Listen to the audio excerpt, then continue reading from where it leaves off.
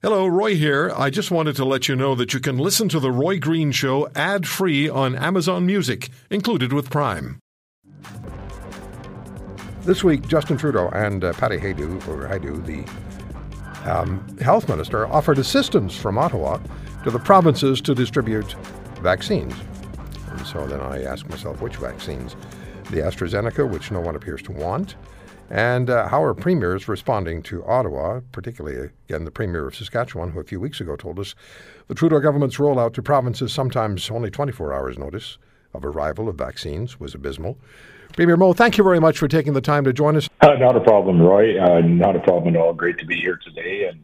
And on what is a snowy day again here in Saskatchewan, as we're getting a little bit of a storm, but spring's right around the corner and we're looking forward to it. Absolutely. It won't be long. Premier, what's the status of vaccine availability to the provinces by the federal government, and particularly to Saskatchewan? You told us last time the situation was abysmal, and now we have the Prime Minister and the Federal Minister of Health offering to come and help you. What we need them to do is to procure more vaccines as quickly as possible. You know, at the global level, it is abysmal. Canada is far beyond many other nations in procuring large amounts of vaccine as quickly as possible. And all paths through this pandemic, let's be clear, all paths through this pandemic lead through a vaccination clinic somewhere in this nation. And so we need vaccines to offer the folks. The provinces have the public health systems that will deliver these vaccines. And we just haven't had enough in short enough time. And you need to look no further, just south of the border to the U.S. and what's happening there. I believe we have more cases, daily cases here now in Canada than they do in the U.S., and that just hasn't been the case for a number of months.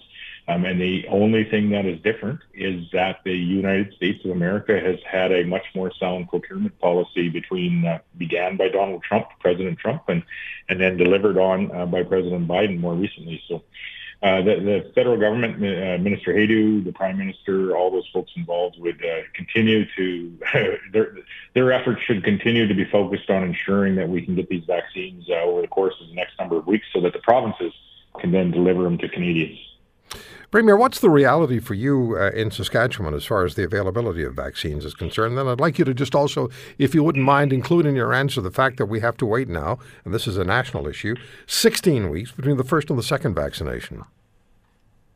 Yeah, so where we are in Saskatchewan is that we're actually leading the nation with our administration of these vaccines. We did a little over 13,000 yesterday, 2 days ago, which is on a per capita basis, quite high. We have over 22,000, almost 23,000 vaccines delivered per 100,000 people. So we're approaching that 25% of folks that have received one dose of vaccine. And that, as I said, is leading the nation. In saying that, we have more capacity. We've utilized to this point drive-through clinics. We've utilized appointment-based clinics. We have not yet utilized our pharmaceutical capacity, which likely has more capacity than we do with what the methods that we're currently using. So we have a lot more capacity that we're hoping to ramp up in the coming week or two with using our pharmacies across the province.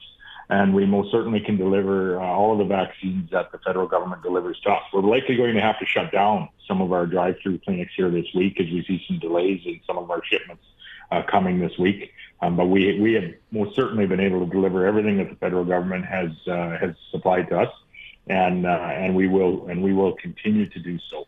The 4-week interval is, it is what it is. We're having that discussion in Canada due to the fact that we haven't had early access to these vaccines. If we had enough vaccines, we would be able to be delivering those 2 shots in much shorter order. The fact that we are so short on vaccines, and now we see a number of different variants entering our communities, and we're dealing with that in Saskatchewan, much like many other communities across Canada. We just don't have that luxury here. We need everyone to get one shot and get that at least a layer of protection as quickly as possible, so that we can get on top of or win the race, if you will, between the variants and the vaccines. And then I know our plan in Saskatchewan is just not even to slow down our capacity, but turn right around as quickly as we can. Yeah. Start delivering those second shots, and then moving on to a little bit more normal of a lifestyle. It's interesting, isn't it, that in the United States, Walgreens supermarket chain has gotten themselves into trouble.